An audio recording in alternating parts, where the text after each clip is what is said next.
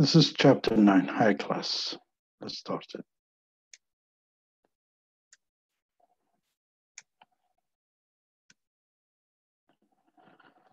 Okay. In chapter 9,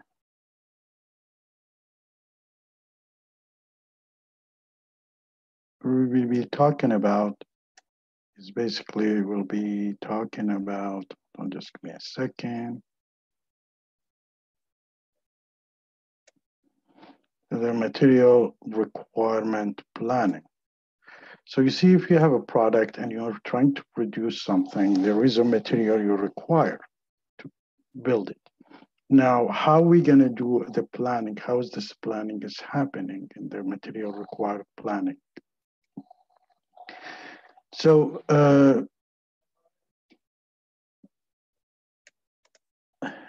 in the material required planning, what are we going to learn? We're going to learn how to explain what a material required planning or MRP. Understand how the MRP war system is structured, analyze an MRP problem, and evaluate and compare an MRP lot sizing techniques. And you know, MRP usually connected to the ERP, enterprise resource planning, and how these things happen, working together. So an enterprise resource planning is different than MRP or material resource planning. And enterprise resource planning is a computer system that integrate application program in the accounting, sales, manufacturing, and other functions of firms. So what you have here in the ERP system, you have what you call the sales, the production, quality. They look at material, they look at maintenance when the maintenance happening.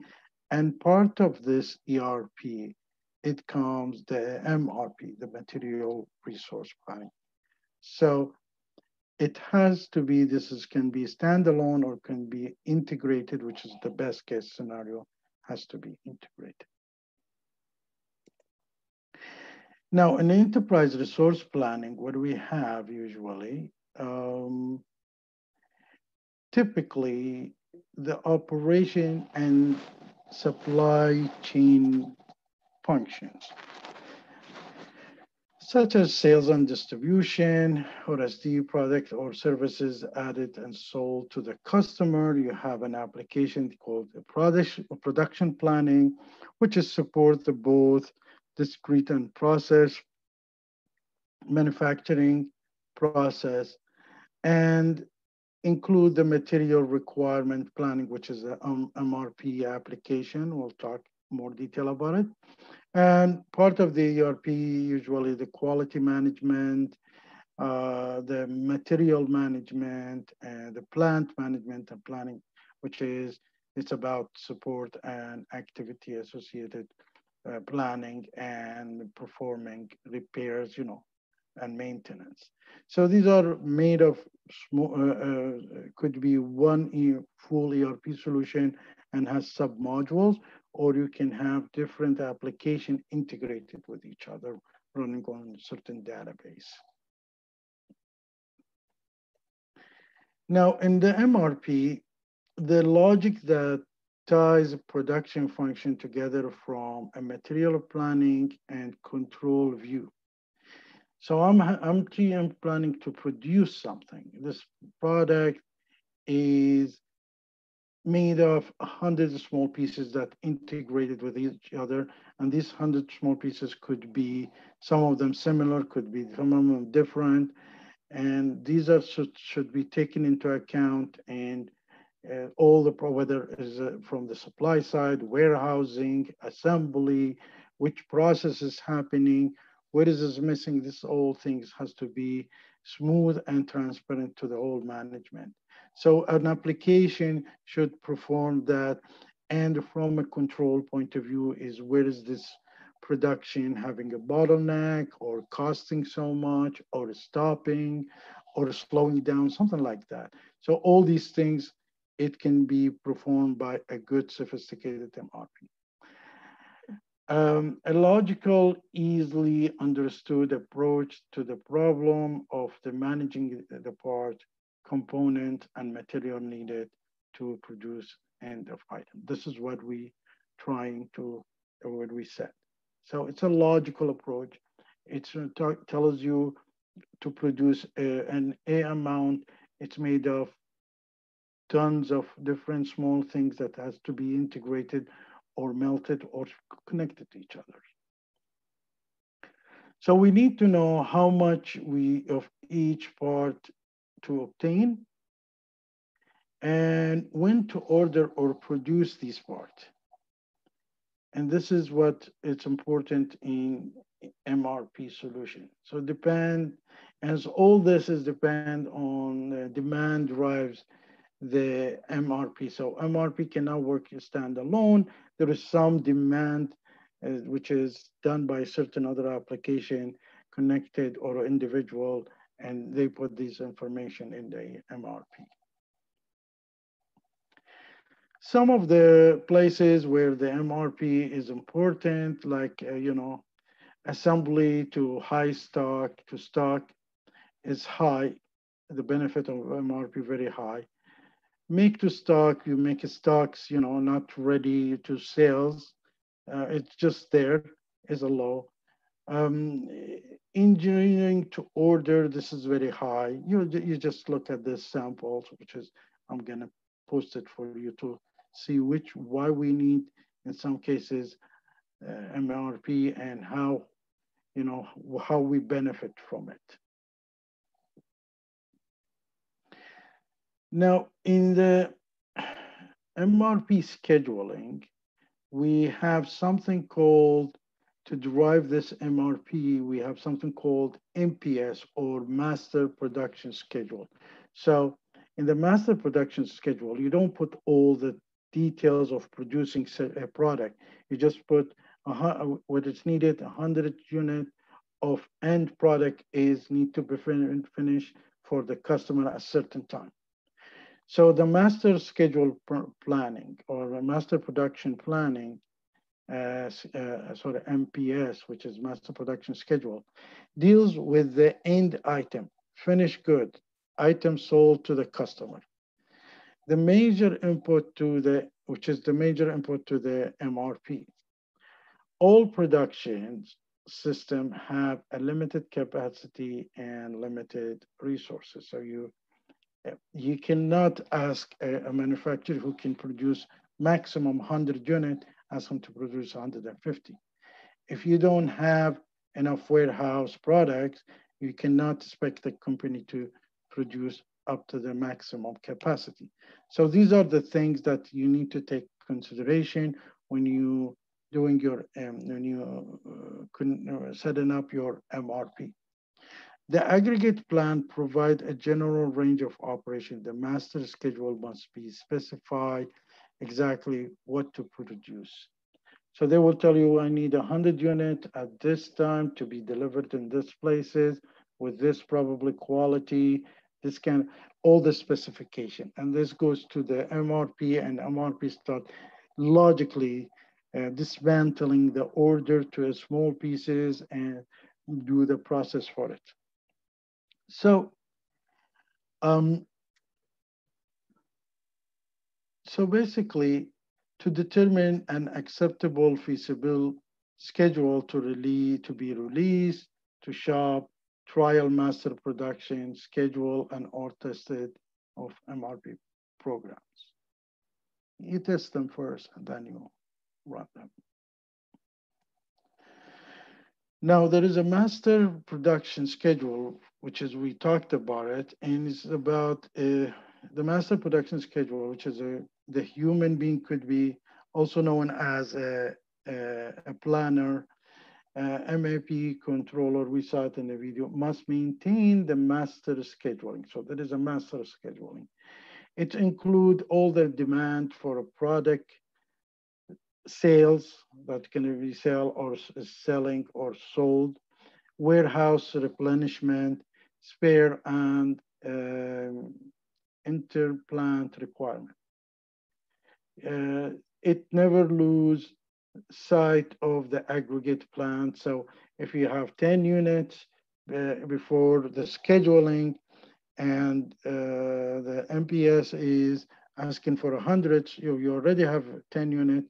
So to produce, you need to produce 90 units. So it's not losing the site for aggregate plan. So you already have a 10, you need another 100 and 90 to produce 100. And be involved with the customer order promising. It looks at the timing, what time's supposed to be delivered and accordingly. Be visible to all layers of management so the management see where is the production, what's the process of production, and when this is happening.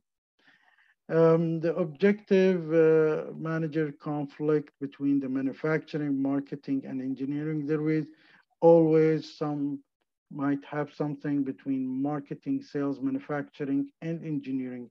Some kind of a disagreement when to produce it, what quality to produce it, whether the salesperson can promise the customers.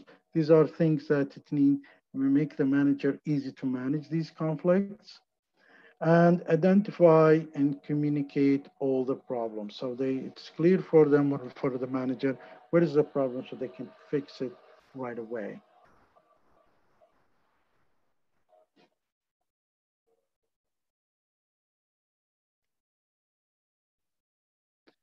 So what do we have? Something else is called available to promise is identify the difference between number of units currently included in the master schedule and the actual customer order. So we spoke about like you're having 10 units in the warehouse, ready to be shipped, and another 90 units is waiting. So you can promise the due date and timing that you can ship them for them because you already have the schedule when these 90 and extra 90 units will be produced.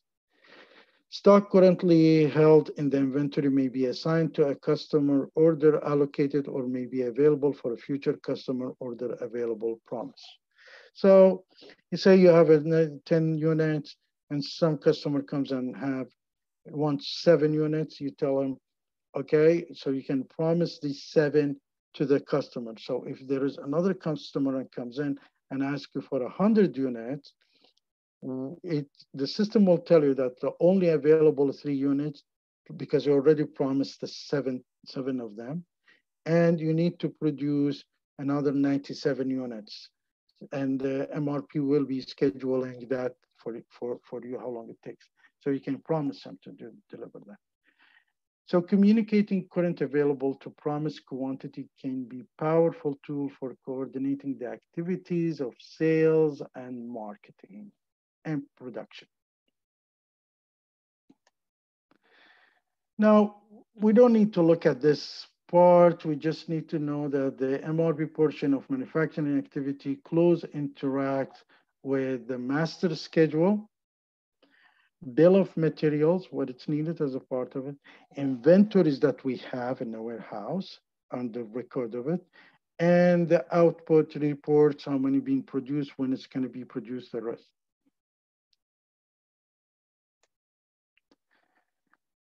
Now, the demand for a product sources.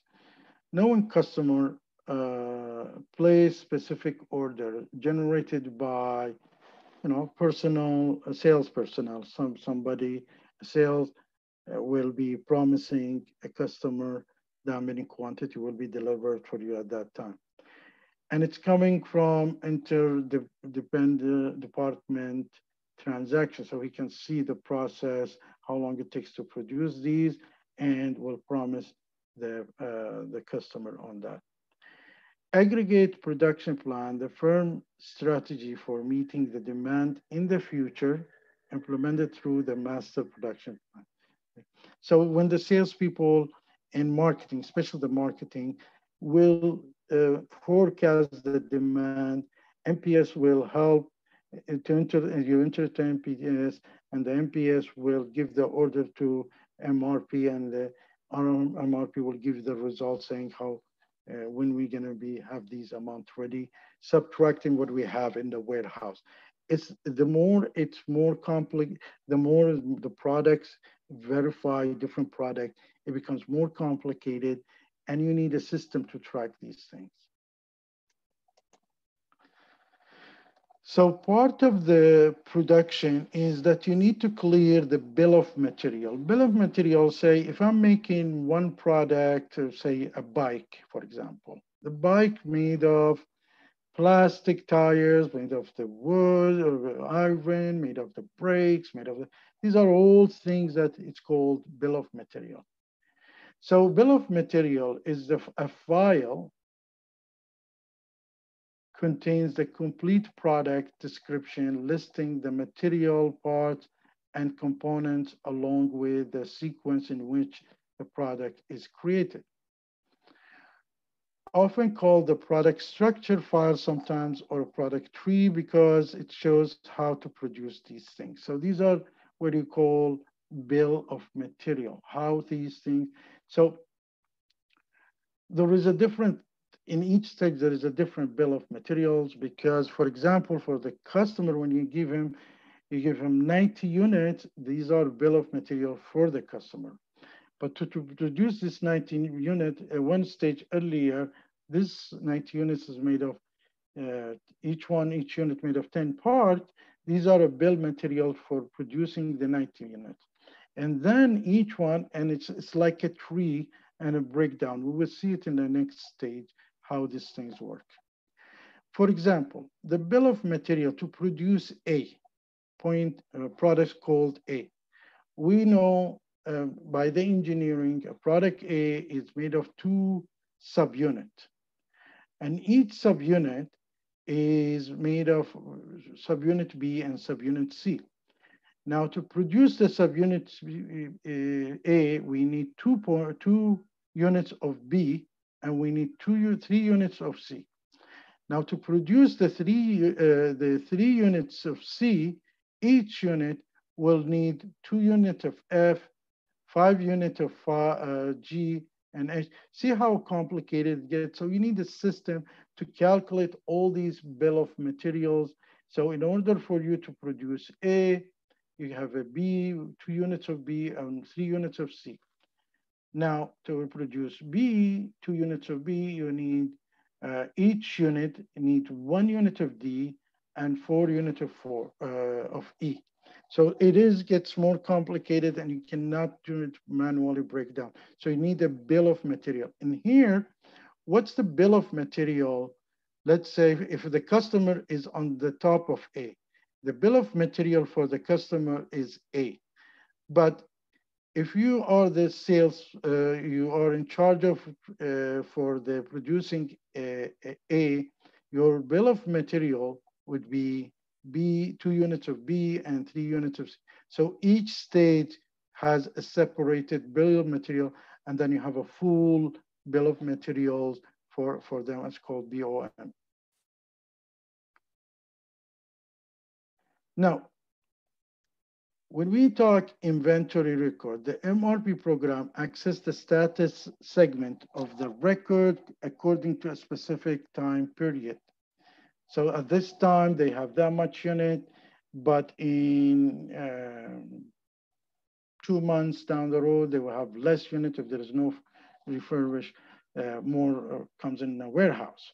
So it accesses the units available in the stock house, in the warehouse accordingly, how much they had and how much is coming. So it performs analysis from the top of the product structure downward. Do we have these 2 C's and 2 4D's? Do we have 2 L's and 2 5 M's and all? So it does this process. So, and then allows a creation of page of record to see whether is these available or need to be ordered. So we're not gonna get into troubles. Now, MRP record is the data record and should contain the total requirement, the gross requirement, the schedule receipts, when things is supposed to produce, how long it takes, when it's going to be to the next stage, and next stage when it's going to go to the third stage. Projected available balance, whether we need more or we have enough or we have over, so we don't need to get our machine can keep producing because already we have a lot. So these are the projected available balance. The net requirement, what's required to produce these points, these units, and plan, ordered, received, and release. So when I'm getting a receipt generated, that's the plan order, I'm getting ordered. So this gets be generated. And then when I'm releasing that, is they will get this notification. Now, we have another thing here we need to take into consideration is the least total cost method, which is a dynamic lot sizing technique that calculates the order quantity by comparing the carrying cost and setup cost for a various lot size and then select the lot in which these are most nearly equal. In other words, lot size evaluated are designed to cover an increasing amount of time, week 1, 2 weeks, or 80K. In other words, then it means, let's say and you notice that if you go and order 10 products, the whole is $100, so each unit at $10. But the customer, the salesperson says if you order 20 product, I will, instead of selling you at $10 each unit, I'll sell you at $15. So you're gonna end up paying $300 for 15 products instead of paying $100 for the, so the more you order, the more discount you get. Now, you need to do your calculation. Do I need to get these 20 products at one time? Can I sell them in a short time? What if I don't sell them? My money will be stuck in the warehouse. This is the calculation you need to do. Now, when your money is stuck in the warehouse, it means more warehouse you need. That's a lot costing. You need more overhead. You need your money stuck there. So you need to calculate if it's really the discount is giving you will end up in saving you more money, or really is going to cost you because just because he gave you a discount, that does not mean you are in a good situation because eventually you have to sell it. I'll give you a better example. Say you have a restaurant and you know daily you consume 100 sandwich. So you get 100 buns. Now, the salesperson comes in and says, why you don't buy 200 buns at a discounted price? What do you do? There is two options. One option, you look at it, how this product's gonna stay alive before it goes bad. Can you sell these amount or are you gonna stuck with it? And when you're stuck with it, when can you sell them? They're not fresh anymore. Are they gonna hurt the customers? The customer will have less enjoying the food because it's not fresh. Or really, customer, you can manage it that you can keep that amount in a place where you can save money. So this is the calculation you do, saving versus, you know, costing that you're not looking at it immediately, which is a warehousing. For example, you need a freezer, maybe a bigger freezer, uh, you know, all these things, or push harder to sell more, you'll give you the customer more discount. These are all things takes into calculation, and there is apps for that to do this calculation. Now, the least unit cost method is a dynamic lot sizing technique that add orders and inventory carrying costs for each trial lot size and dividend by the number of each unit, as I said, lot sizing. Picking the lot size with the lowest unit cost. So basically what I'm trying to tell you here, well, first of all, we're not gonna go deeper than this because there were so many calculations and very confusing.